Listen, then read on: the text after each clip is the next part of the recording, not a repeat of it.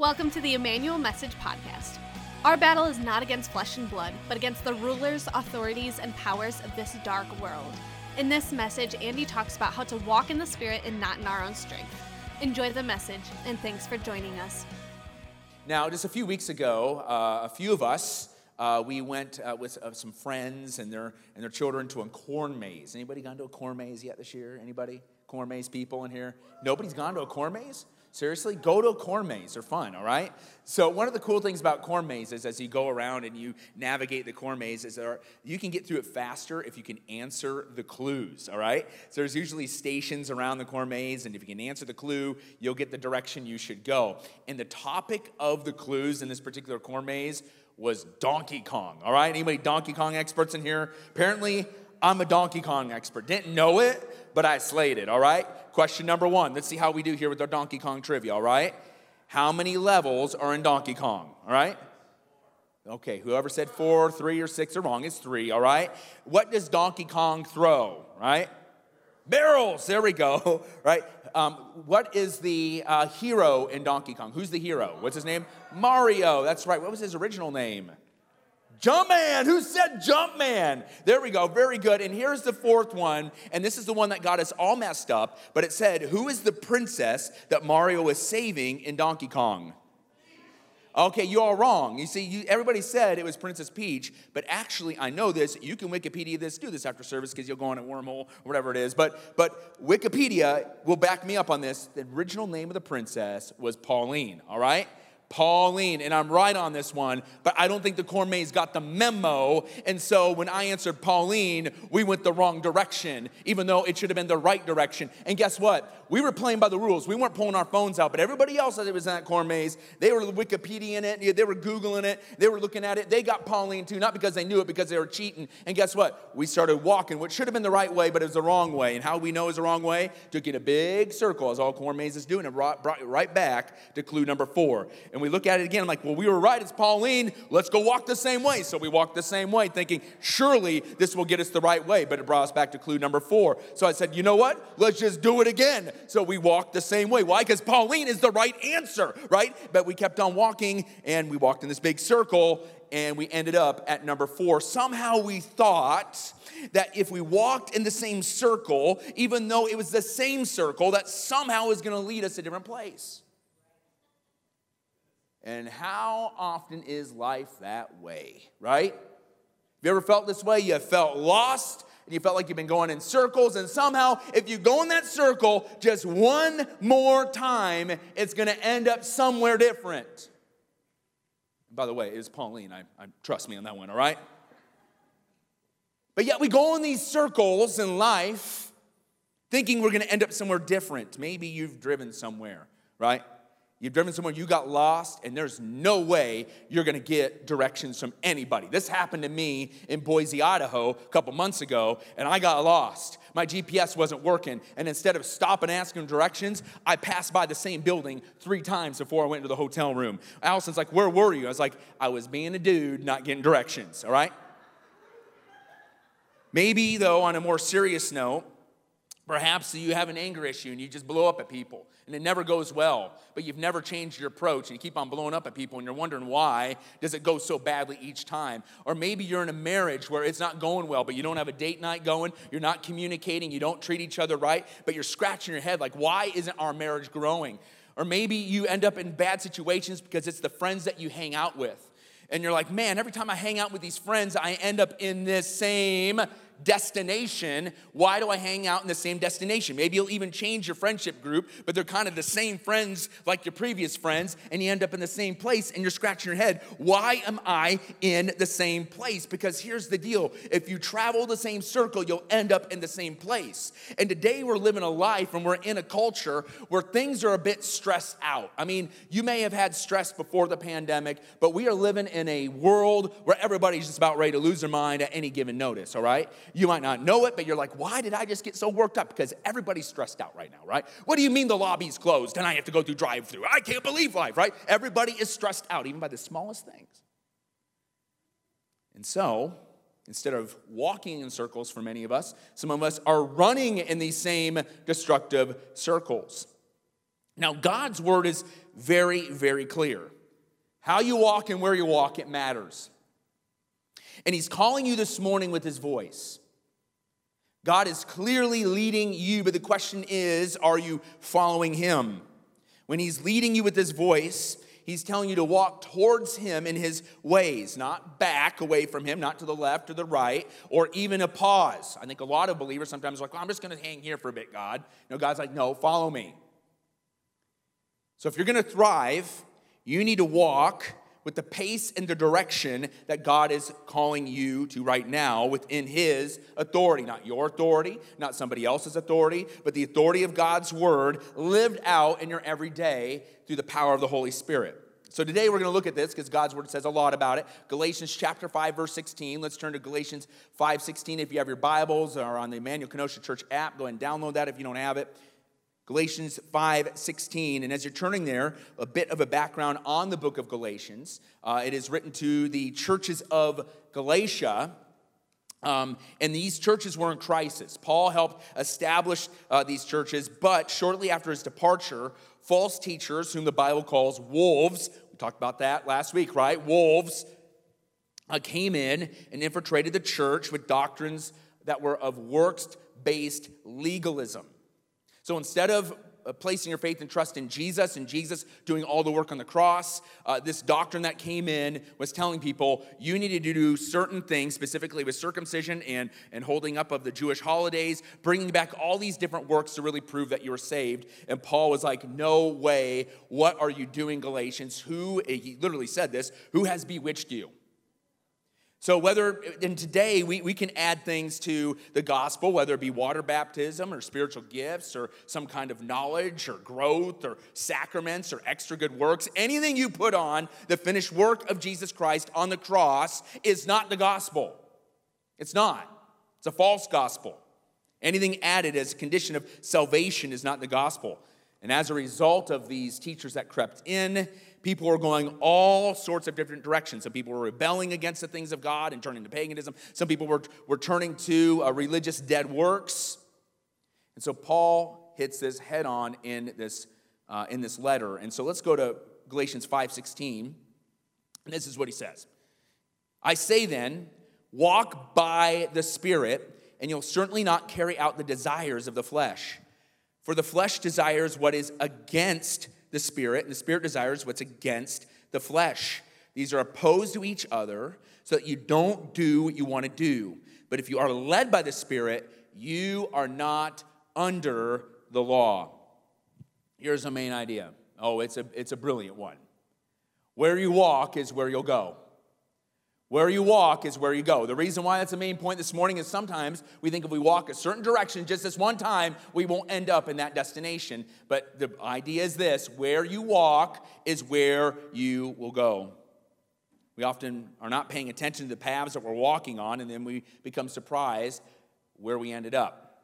I heard someone say it this way. He said, no person has ever come up to me and said, I'm so encouraged about my marriage, I'm getting a divorce. Or I'm so encouraged about school, I'm thinking about dropping out. Or our teenager saying, I'm so encouraged about my faith, I'm going to start taking drugs. Nobody ever said that. It's always small decisions that we make in our life, sometimes big ones, but often small ones, the accumulations of small decisions that push us to certain directions. And we end up where we all are as a result of that. Where you walk is where you will go. So today we're going to look at three specific paths. Three specific paths. Two are destructive, only one is fruitful. So let's take a look at the first destructive path. The first destructive path is this: walking with the enemy. We've talked about the enemy the last few weeks. Galatians chapter 5, verse 16. I say then, walk by the Spirit, and you'll certainly not carry out the desire of the flesh. For the flesh desires what's against the Spirit, and the Spirit desires what's against the flesh. These are opposed to each other so that you do not do what you want to do. Simply speaking, the remedy to evil is walking by the Spirit. Now, that word walk in Scripture describes the pattern of one's life. If you're walking in the things of the flesh, walking in things of the devil, walking in the things of God, that is describing your pattern of life, your way of life. So to walk by the Spirit requires one, to follow His direction and be filled in the empowerment of the Holy Spirit. You cannot walk with the Spirit just by knowing the things of the Spirit. You have to walk in it in His power. You cannot be empowered by the Spirit if you don't walk in his ways and pattern of life. This doesn't mean that you are perfect. Nobody's perfect, okay? Nobody should act perfect. No one should act self-righteous. We are in desperate need of God every single moment of our life. So when we submit to the things of God, we begin to be governed by God in our life instead of being governed by the flesh. And that flesh is our fallen nature. Now, as we've talked about in the course of the last few weeks, we have a real enemy, Satan, who is a fallen angel. He was once an angel. He fell. He took 1/3 of the angels with him. And there's no way of salvation for demons. Once they fell, they fell. And their fate is sealed. They will spend eternity away from God. When Jesus comes back and judges the world, the enemies are going down. But they know this, and until then, they are trying to take each and every one of us down, or at the very least, sidetrack us from the things of God. He opposes the kingdom of God and God's work in you. He wants you to be an agent of division instead of an ambassador of the gospel. And he sets a trap through rebellion and through dead religion, as he did the Galatians. And the enemy is constantly whispering lies to you. The Bible's not true. Hell isn't real. Doesn't matter how you live. Can you believe that person? Can you believe how they're acting? Go ahead and do it.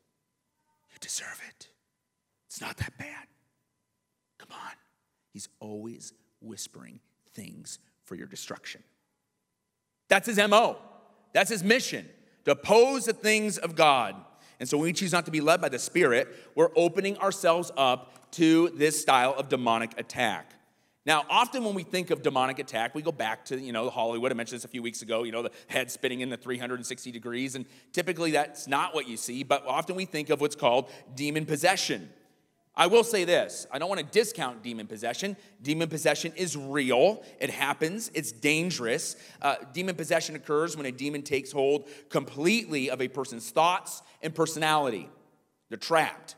Demon possession can only occur in a person who is not born again. You see, when you are born again, you are filled with the Holy Spirit. The Spirit comes to live inside of you. And where the Holy Spirit is at, demonic influence cannot reside in. Now, we'll talk later about something that's close to demon possession. That's called oppression. We'll talk about that in just a moment. But if you are born again, you cannot be possessed by demon or by Satan or anything demonic for that nature. But for a non-believer, their soul is already guided by sinful fleshly nature, and possession is possible. And we actually see a vivid picture of this. There's a number of pictures in the Gospels, but I want to go to Acts chapter 19, verse 13. I'll put this on the screen. Now, some of the itinerant Jewish exorcists also attempted to pronounce the name of the Lord Jesus over those who had evil spirits. So when Scripture says those who have evil spirits, they were demon-possessed. So these itinerant Jewish exorcists said, I command you by the Jesus that Paul preaches. 7 sons of Sceva, a Jewish high priest, were doing this. Verse 15, then the evil spirit answered them, I know Jesus, I recognize Paul, but who are you? Oh, this movie just turned into a horror movie. Then the man who had the evil spirit jumped on them, overpowered them, and prevailed against them, and they ran out of that house naked and wounded. So notice the Jewish exorcists who did not know Jesus, they knew religion, were overpowered by the authority of demons. They weren't living by the authority of Jesus. They're living by the authority of the religion, and the demons were able to overpower them. Now, over the years, I've experienced different people walk through either these doors or in life who I would say were demonically possessed. In fact, there was one example that happened when I was brand new in ministry as youth pastor at the time. And in this very room, we had a number of churches. We were preparing what was called the gathering. It's where all these churches came together for a youth group, and we were going to worship together. And by the way, the gathering in this era, really what we didn't know at the time, was going to spark really a 2 or 3 years of what I would call a genuine youth revival. Many of these youth are adults today and a byproduct of a just divine moment in our city's history. So we didn't know sometimes you just don't know what you're getting into and what God's going to do, and it's pretty cool. And so we were practicing this night. We didn't know that this was going to be the start of something absolutely huge in the kingdom of God, but the enemy knew. And so as everybody was locking up, I was the last one here. Somehow, through that door in the lobby, a woman in her bathrobe who was talking gibberish came through the door with a crucifix and said, "I need an exorcism." And I thought, oh, crud, all right? So I immediately called up Allison and said, "Allison, you need to get to the church pronto." Why? "Well, I'm here by myself, and there's a woman in a bathrobe, but that's enough, right?" She's like, "Yes, I'll get there real quick." And then, being the youth pastor, I wasn't the lead pastor at the time, I called up the senior pastor and I said, "Hey, need an exorcism. Don't know if you've ever done one of these before, but can you get over here? Because this is above my pay grade, all right?" And so he's like, "Sure." So we came over and we began to pray over this lady. And as we began to pray over her, eyes went back in the head. Different things were happening. It was like, oh my goodness, this is crazy. And so I remember our senior pastor at the time, he was like, "Lord, we just pray if there's a stubborn demon in here that she'd come out." And I literally stood out because I remembered the sons of, the Jewish itinerant preachers there of Skeven. I was like, okay, I'm stepping out of here just in case something comes out of her right now, right? Thing is it turns out as we prayed for her, she ended up becoming more and more coherent. And she was able to share that she was actively involved in the occult. And I want to tell you that in southeast Wisconsin has been a mecca for paganism and the occult and witchcraft historically. And it's rising again, unfortunately. People are looking for spirituality and they're turning to all the wrong things. And sometimes they see the power of the enemy and they're drawn to that. It's a counterfeit. God is more powerful. The Holy Spirit is more powerful. Amen? But yet people are turning to the counterfeit, to the occult, to Wiccan, to witchcraft. And these are often the precursors to what I've seen people who have dealt with demon possession. They're most always involved with the occult. So most demonic attacks, though, against people will not result in possession, as I spoke to you. I believe it's real, and we need to understand that. But most demonic attacks are what I call oppression. And again, if everything was demon possession, our whole society would look more like the Michael Jackson Thriller music video or the Night of the Living Dead. Thankfully not. Demon possession isn't everybody whenever we're attacked. But rather, more common is demonic oppression. The enemy wants to leverage your flesh, your temptations, for his purposes. Now, demonic oppression can happen to a believer or a non-believer. Demonic oppression happens when the enemy consistently holds on to something in your life. This is a little bit different than what I call as a demonic attack. Demonic attack could be short-term, it could be momentary, it could be a day, a moment, but oppression usually happens over the course of days or weeks. And this can, again, he tries to leverage your temptations, but no matter what the enemy wants, he wants to leverage these desires so that you will follow the destructive path. And so the first destructive path is succumbing to the attacks, the oppression, and even possession of the enemy. Now, the second destructive path is what the enemy tries to leverage in all three of those, and that is your flesh. The second destructive path is walking by the flesh. Galatians chapter 5, verse 17. For the flesh desires what's against the spirit, and the spirit desires what's against the flesh. These are opposed to each other so that you don't do what you want to do. But if you are led by the Spirit, you're not under the law. Now, the works of the flesh are obvious: sexual morality, moral impurity, promiscuity, idolatry, sorcery, hatreds, strife, jealousy, outbursts of anger, selfish ambition, dissension, factions, envy, drunkenness, carousing, and anything similar. I am warning you about these things, as I've warned you before, that those who practice such things will not inherit the kingdom of God. This is a big deal. Now, we've talked about how the enemy attacks, but not every attack is from the enemy. Some of it is us just dealing with our fallen flesh in this fallen world. I mean, have you ever dealt with somebody, they think everything's the enemy? Someone sneezed, oh my goodness, the enemy's here, right? Bless you, right? Or maybe the lights are flickering in a thunderstorm, like, oh no, Satan. No, the power grid is just flickering. There was a lightning bolt, right? I was in Bible college, and we had this big picture up of Jesus. And we were in a late night prayer meeting, and as we were praying, the picture of Jesus fell off the wall. And I remember one of my friends like, oh no, the enemy's coming to our room. And I'm just looking at, like, oh no, I thought I put the 3M tabs up wrong, right? We don't want to give the enemy extra credit. He loves the extra credit.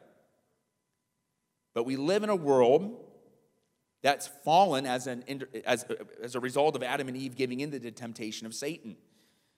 Now, everything is direct demonic involvement, but a result of living in a world and being tempted because we have fallen flesh because of the enemy's attack on the first human beings.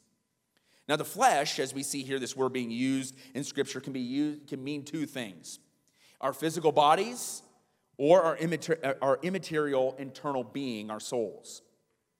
Now, the world can look at our physical bodies in two ways. They can emphasize our physical bodies in two ways. They can overvalue it or undervalue it. Now, the world, the unbelieving world, believes this world is all we got. So the way that they look at our bodies is very different than if you're a follower of Christ. So for the person that overvalues the body, they believe that this material world is everything that we have. There's no eternity. And as a result, you serve your body as an end goal. If you think your body is it, you believe you can do whatever you want to your body. You can live by whatever rules that you want in your body.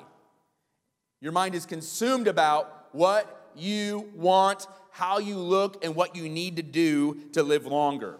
Now, I'm not saying you shouldn't just stop being healthy and being wise, being good stewards of your body, but it's not everything that you have. It's perishing. And when you believe that this is the only thing that you have, you begin to serve your body as your own functional God. And Christians, you can get sucked into this. The whole self-help industry, Christian self-help industry, really just secular thoughts with Christian words that are kind of frosted on top of them. We get into this whole kind of works-based thing of making ourselves better as the end goal of I'm better, right? We can get sucked into this thing to where we know there's eternity with Jesus, but we value this life way more. When we need to reject that, we don't want to overvalue our bodies, but we also don't want to undervalue our bodies. This is where you have no value. You assign no value to your physical bodies. In fact, back in the biblical times, or just after the New Testament was written, there was a heresy in the early church called Gnosticism, which viewed the material world as evil. And since our bodies are a mixture of material and immaterial, the people that were Gnostics believed that we needed to treat our bodies harshly. And if we treated our bodies harshly, then we can release what's called the internal spark of hidden knowledge. And this heresy believed that we need to find this hidden knowledge, and only then you can truly experience salvation. Luckily, Gnosticism in itself is dead today, but some of its teachings live on in new forms. And today, our natural selves, our natural flesh, we want a guru. We want somebody to lord their authority over us. We want someone to be mysterious. And sometimes we even treat pastors this way. We forget they're human beings. We forget that, Tom, we're human beings, right? No, you're not? Okay, he's your guru right there. So anyway, no, he's shaking his head. No, yes, you are, all right? I'm a human being too. And the thing is this. When people find out, oh man, Tom and Andy have families, they have kids, they go to McDonald's too. They're like, he's not my guru I want. I want someone that's mysterious. I want someone who I have no access to. There's a boundary between the pastor and me. People want a guru. I'm telling you right now, that is not biblical.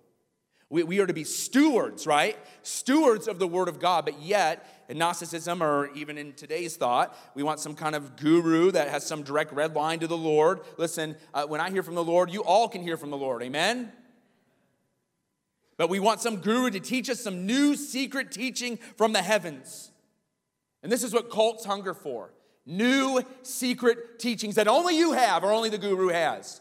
If somebody says, I got a new teaching, or I have something that the whole church has missed for the last 2,000 years, run from them. Run. They are trying to teach you something new, as they have in Mormonism, or as they have in Jehovah's Witness theology. And today, even churches, we can stray into borderline New Age mysticism, focusing on things that maybe one word in one passage of the Scripture might mean. And we base our whole church off of it. We need to run from that. We need to be informed by the clear teaching of Scripture. And when we understand what Scripture is saying, we can then differentiate the voice of God in our life and be led by the voice of God in our life. So we're not to overvalue or undervalue our body. So how are we to treat our bodies in the Lord? 1 Corinthians 6:19 is very specific. Don't you know that your body is a temple of the Holy Spirit who is in you, whom you have from God? You are not your own. You were bought at a price, so glorify God with your body. Our bodies have value. We are made in the image of God. We are the temple of the Holy Spirit, which means when you place your faith and trust in Jesus, the Holy Spirit comes to reside in you. And when we ask the Spirit to fill us, to lead us, to empower us, to gift us, our bodies are very important for the furtherment of the kingdom of God. So we need to glorify Him. Our bodies are not our own. We were bought with a price. What is the price? Jesus Christ dying on the cross, shedding His blood, and saying, Father, forgive them. They know not what they do. When someone hasn't placed their faith in Christ, they're under bondage to their own desires, to the flesh. And as Paul states in verse 17 of our passage this morning, for the flesh desires what's against the Spirit. So there's a big warning here. And Christians, we can fall back into this. Even though that you have been freed, and listen, I love this verse that's been going through my mind for weeks now, where the Spirit of the Lord is, there is freedom. We are free from the bondage of the flesh. We are free from the works of the law. We are free in Jesus Christ and empowered by the Holy Spirit to move the kingdom forward. We are free, and freedom is free. You don't work for freedom. Jesus did all the work for the freedom. But we don't want to take our freedom and turn it back into bondage, and that's exactly what we can do. We can say, well, you know what, I'm free, and I'm going to live for myself. I'm going to go back to my old ways. So some people return to their old ways, or some people never grow in their Christian walk into the new ways of the new life. You know, our flesh is on default, not spiritual. Our fallen flesh, that is. All right? I've had some people say, well, I don't sin anymore. I'm like, well, you just did because you lied. We are on default drifting from the Lord if we're not leaning into the things of the Spirit. We have to lean into the things of the Spirit, be filled with the Spirit, if we're to grow more like Jesus. Jesus said it was better that He goes until He comes back so that the Helper may come. How many of you have gone whitewater rafting? Some of you went on some corn mazes. We have some more whitewater rafting people in here. All right, more whitewater rafters and corn maze people. You guys are extreme. That's awesome. All right, great. I took a bunch of teenagers from our youth group years ago to the Wisconsin-Michigan border. And it's a pretty easy run. There's not really any hard runs here in Wisconsin. But there was one particular year, the river was at a very high level. And when the river is high, the current is faster. And when the river is high, hazards sometimes are covered up. There was one particular rock at the end of the river run that was usually so big that if you bumped into it, you just bump and you'd go on the way. But there was so much water, so much current, that only the tip of this rock was poking above the water, which means it was a major, major hazard. And of course, Murphy's Law, Murphy likes to show up. Just when you least expect it, he showed up, and our boat not only hit this thing, it went over the center of this rock, collapsing our raft in two, throwing out half of our raft of students, parents, and the guide. And so the youth pastor at the time, I'm sitting there with a few students that survived the raft. No, they all survived, but you get what I'm saying, right? And bad word there. Everybody survived, insurance company, okay? All right, so anyway. They're all floating, they're all getting rescued, and I'm in the boat thinking, I might be the most knowledgeable person now in the boat, and I'm not very knowledgeable about this. And so what did? I just let the stream take me. There are a lot of hazards in life, in our flesh, that if we're not leaning into the things of the Spirit, we will. Murphy's going to show up. The Murphy is the devil. He's going to show up. He's going to leverage your flesh, and you're going to hit that, and your boat's going to collapse, and you're either going to be in the boat not knowing where to go, or you're going to be in the water trying to breathe. Both of them aren't good situations. And so Paul speaks specifically of these hazards in 5:19. A pretty exhaustive list, which can be divided in three categories: sexual sins, spiritual sins, and social sins. So let's talk about the first list here, starting in 5:19. Now the works of the flesh are obvious: sexual morality, moral impurity, and promiscuity. So this is the list of sexual sins that he mentions. Let's talk about sexual immorality for a moment. The Greek word for sexual sin in this passage is porneia. It's where we get the word pornography. Sexual sin is not new, by the way. In the New Testament time, about everything that we're facing today, they faced as well. The reason why it seems like it may be more in our day is because it's broadcasted through all the various means of media. Paul fought against many of the people that were trying to normalize this in the early church. So sexual sin, by definition, is any sexual activity outside of a one-man, one-woman marriage. Anything else is outside the will of God. And Satan begs to differ with God's design on sex. You see, sex is a gift of God in the context of marriage. Sex in the bounds of marriage is an act of worship. And if you're single, your abstinence is an act of worship. Notice what the equation is not based off of. Worship. It's based off worship. It's not based on sex. The equation is not about sex. It's about worship. And the thing is when we flip that equation and we make it all about sex, we make it about what we want, our flesh will take over, and again, we will fall into this major hazard of living for ourselves. So sexual morality. Next one we see here is moral impurity. That's like a wound. The Greek word used for that is like a wound. So when we live in sexual sin, we're not liberating ourselves, we're actually wounding ourselves. Next word we see here is promiscuity, and this is sexual indulgence without shame. And this is what we see in culture today. Sexual liberty without shame. In fact, it's the attitude of celebrating sexual morality, inviting others to celebrate it, and shame others who don't. So he lists the hazards of sexual sins if you're living by the flesh. The next is moral. The next list is spiritual sins. We have idolatry is the first one. Idolatry is the worship or love of anything above God. So an idol can be something that might be just in itself neutral or even good in life. You can idolize your children.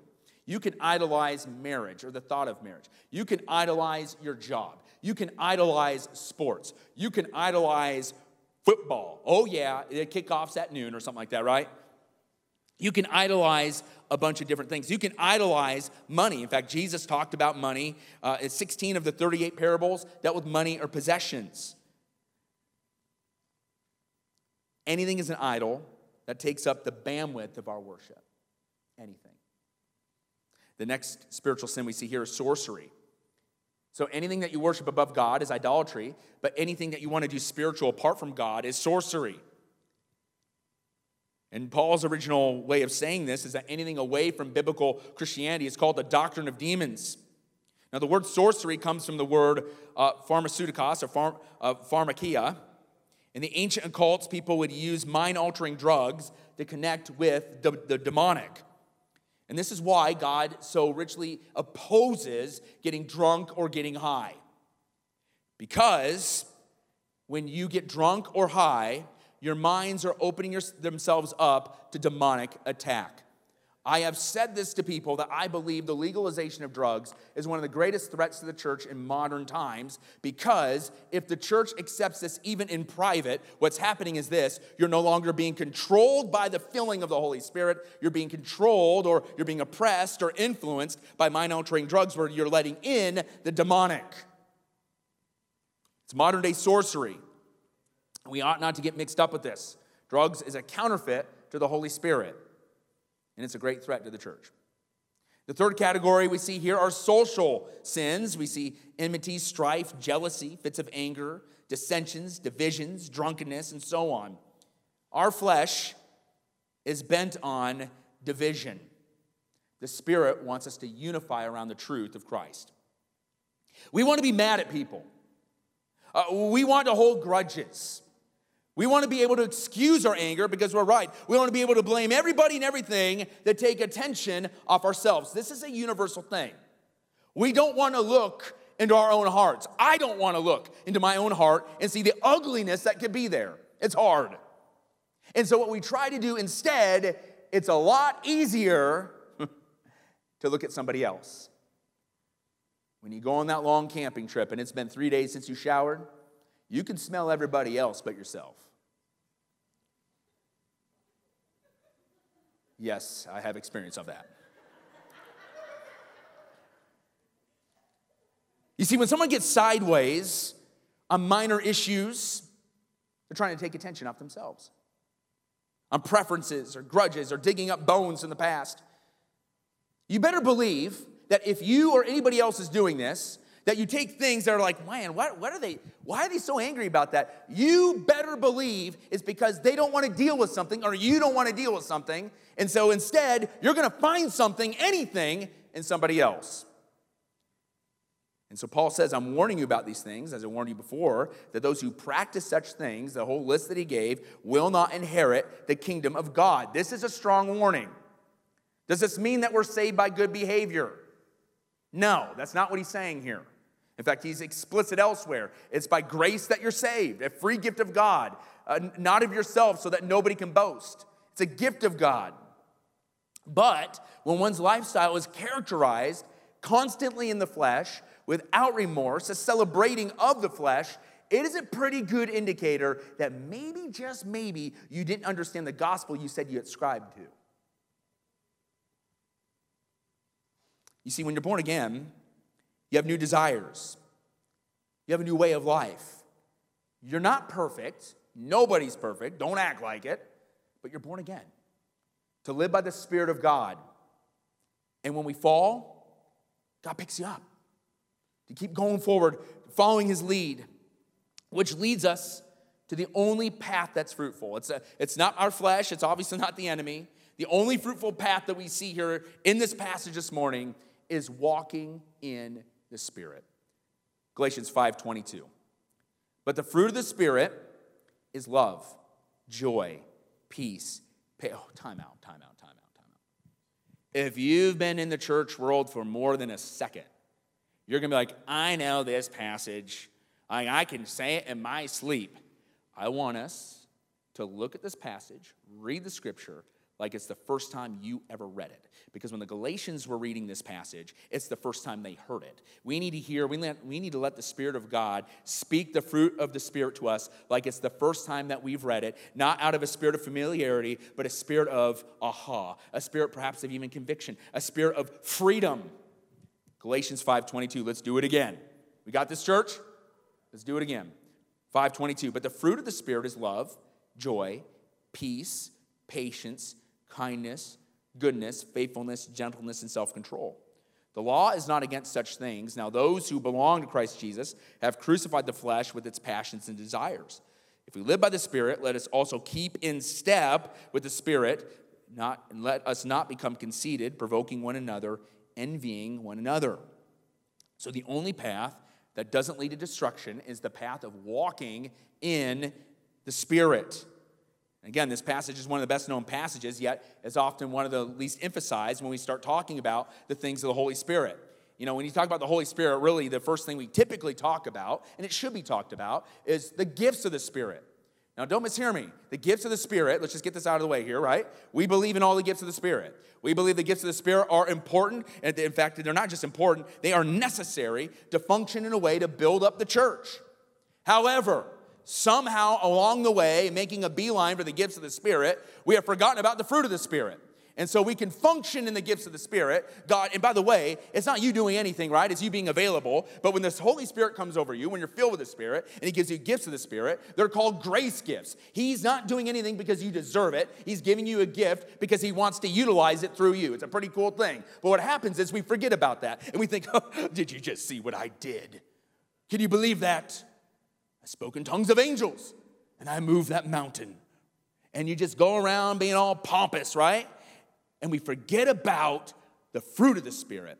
And what happens is, when we forget about the fruit of the Spirit, and all we want to do is exhibit the gifts of the Spirit, we are one noisy gong. We are a clanging cymbal without rhythm, and it's not building anybody up. It might be building yourself up. It's not building the church up, though. In fact, it may be tearing it down. We need the fruit of the Spirit if the gifts of the Spirit are going to function in a way that they build up. So let's take a look at the fruit. Love. That's God's love for us, through us, not cultural's understanding of love. Our love is to be based on the love of God. Joy.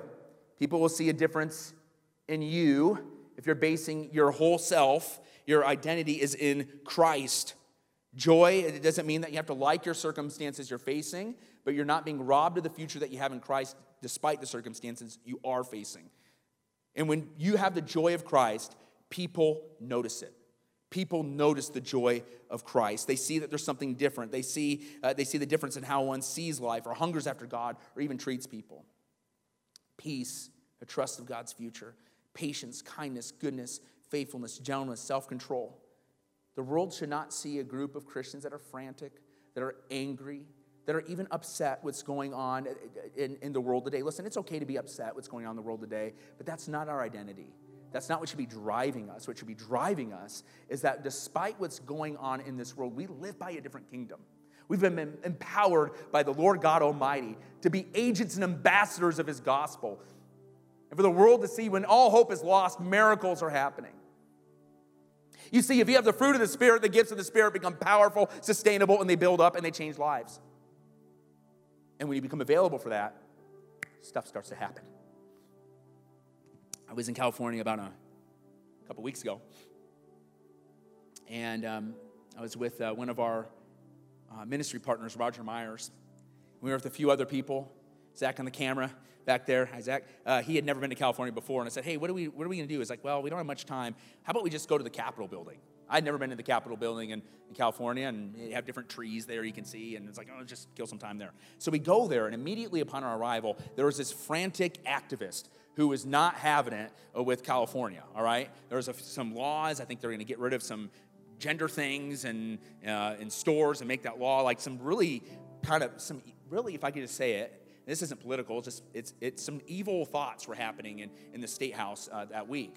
And this activist was just going bananas. And this activist was taking it in their own flesh.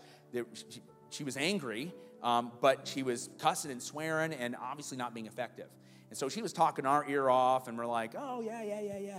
And I'm like, when you're talking to somebody, like, how do I get out of this conversation? You know what I mean? Like, this has gone way off the left field here. Like, what do I do? And I realized, our parking meter has expired. It really did. So I'm like, hey, Roger, I'll be right back. Our parking meter's expired. I'm like, sweet. So I go to the car. I pull around. Come on, guys, get in. We're like, all right. We're getting in the car. And we start driving a couple blocks away. We're getting ready to go to In-N-Out Burger, and nothing's going to stop us from going to In-N-Out Burger unless it's the Lord. And then the Lord shows up. We're about ready to pull on to I-5, and as I'm getting ready to pull on I-5, Roger started telling me a little bit about, hey, this lady actually was in line to share something in front of the legislature. In fact, she got kicked out of inside, so they have a microphone outside for her, and she's gonna share something, but she was gonna give up her spot so I can pray. And I don't know, I didn't know what I'd do with that, and so we just kind of left. And I was driving, I realized, no, wait, what? You could pray in front of the legislature? It's like, yeah. And I said,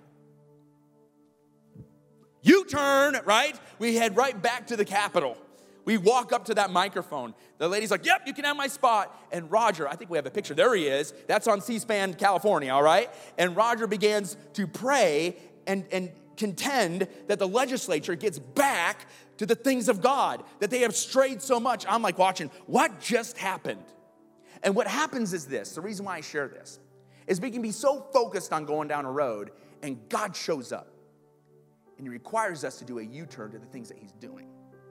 It's all about, if you want fruitfulness in your life, it's all about being on the path of his Spirit growing that fruit in you, his Spirit of making you available to use you in that moment. We just came to look at a Capitol. We didn't know we were going to address the legislature.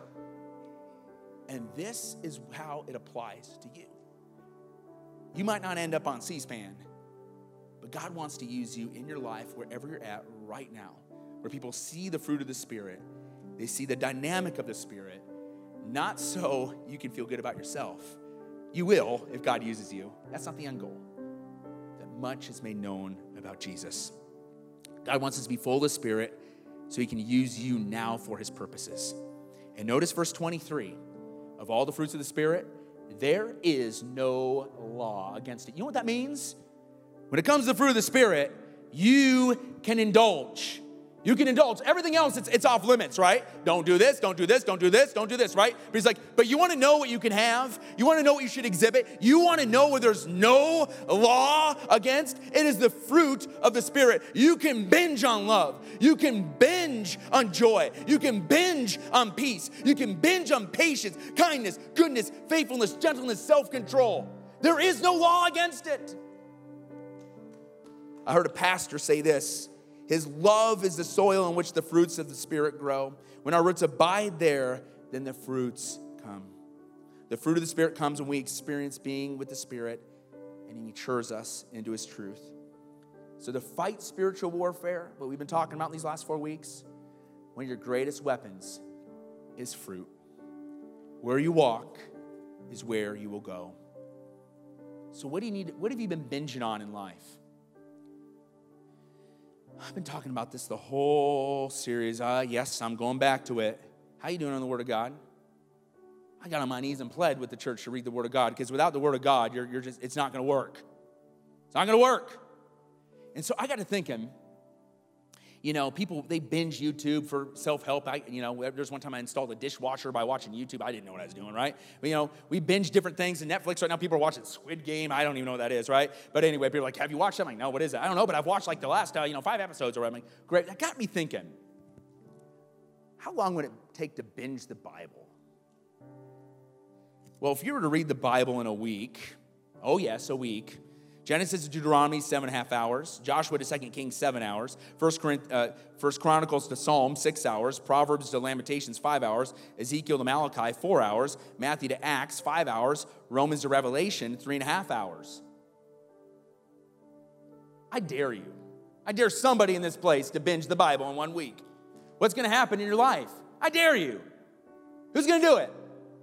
Oh, man, I don't have time. Oh, you've been binging on something, right? What if you binge the Bible? How would your life change? Got good news for you, though. You don't need to binge the Bible to have your life changed.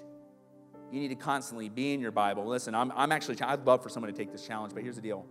I would much more even like to where the Bible is something you just do every day, and it begins to govern, it begins to direct your thoughts. It empowers you to pray without ceasing. Make space for the Holy Spirit. Get into God's Word.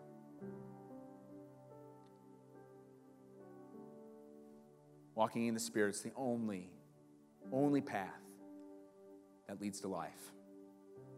I want to share a few things as our take home today. The first one is a prayer that someone sent me about 2 months ago. And I think it's for now. This is in first person. I'm the commander-in-chief. So they wrote this in first person as if it's the Lord. I'm the commander-in-chief, and I know all the tactics of the enemy's advances and the enemy's strategies, and even before they come into play. I have the battle plan in hand and already declare victory. Do not walk around into defeat in civilian's clothing, but advance by taking up my cross and spiritual armor. A civilian is not on active duty and not in the fight, but you're in a real fight every day. A fight to pursue me or not, a fight to follow me or not, a fight to let the worries of life drown me out or not, a fight to choose me or not, a fight to obey me or not, a fight to remain faithful to me or not. I am faithful. I'd already made my decision when I died and rose again and obeyed my Father's voice. Will you remain faithful no matter the cost? Will you remain faithful? And so specifically, the question I want to ask you is this morning then. What area of fruit or fruits is lacking in your life? Because you have to plant yourself in the soil if you want the fruit to grow in your life. It's not that you're going to make it, God's going to make it. So let's spend time with the Lord right now. What fruit is lacking? What fruit needs to grow? What are the thorns? What are some of those hazards that maybe been in your life? You need to give that over to Him now. We need to just spend some time. Let's spend some time and let God search our hearts. Let's do that right now.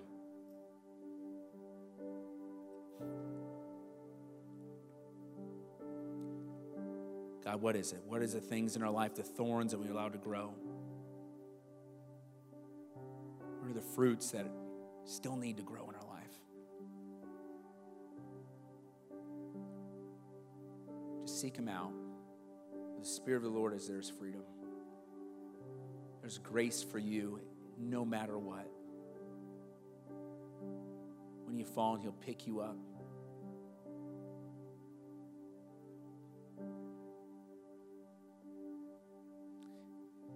So, Father, I pray for the person today that is so tied in to pornography. They even feel awful they're here this morning because of last night. Heavenly Father, free them. Let them know your forgiveness. Lord God, I pray for the individual that cannot get their anger in control. God, only you're the one that's going to control that. God, I pray for the person that keeps on digging up what they've already said they've forgiven. Help them throw away the shovel.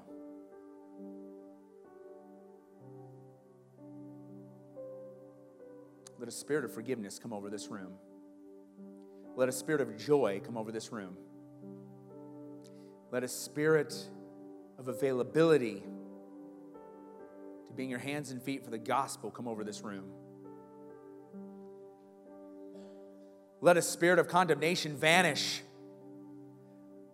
Let those sins that we try to make our identity be no more.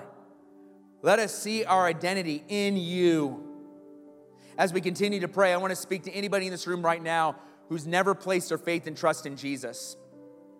If there's anybody in this room, if you're uncertain that if Jesus Christ were to come back right now that you'd go to heaven, this is your moment to become certain that you'll go to heaven. This is your moment to be certain that you have been saved from your sins. So if you're uncertain, listen up. This is what you need to do. You need to acknowledge that God made you. He created you. He's our creator God. He created you. But our sin has separated us from Almighty God. That's why Jesus came, because when we are separated from God, there is no good work that can bridge that chasm. But Jesus Christ went to the cross to pay for every single one of our sins, past, present, and future. And because Jesus is a perfect, sinless sacrifice, he rose from the dead. The Bible says to receive this forgiveness that he accomplished on the cross and through his resurrection, you need to place your full faith in Jesus Christ and what he did for you right now. Just say, Lord Jesus, I believe in you. I place my faith and trust that you died on the cross to save me from my sins. I believe that you rose from the dead. I believe in you right now. I give my life to you. With every head's bowed and eyes closed, if that's you today, you made Jesus Christ your Savior. You placed your faith and trust in him alone. You made certain of it this morning. With everybody, with every head's bowed and eyes closed, if that's you though, will you just make eye contact with me? I just want to pray for you this week.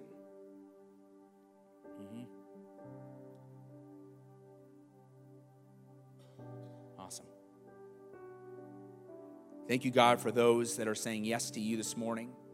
Pray for anybody at home that's doing likewise, that are placing their faith and trust in you alone. And Lord, I pray for our church, that God, today we would take up your armor. Today that we plant our feet and produce spiritual fruit.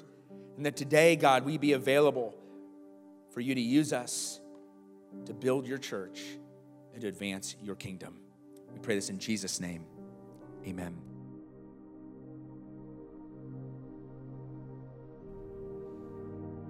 Thanks again for listening to this week's episode. Again, if you'd like more information about Emmanuel Kenosha Church, then check us out online at kenosha.church. Also, we'd love it if you'd connect with us on Facebook or Instagram at kenosha.church. Lastly, if you enjoyed this podcast, we encourage you to subscribe to us so that you never have to miss an episode. At Emmanuel, we are not perfect people, but real people being made new through Jesus. Thanks for listening to this week's episode, and we'll see you next week on the Emmanuel Kenosha Church podcast.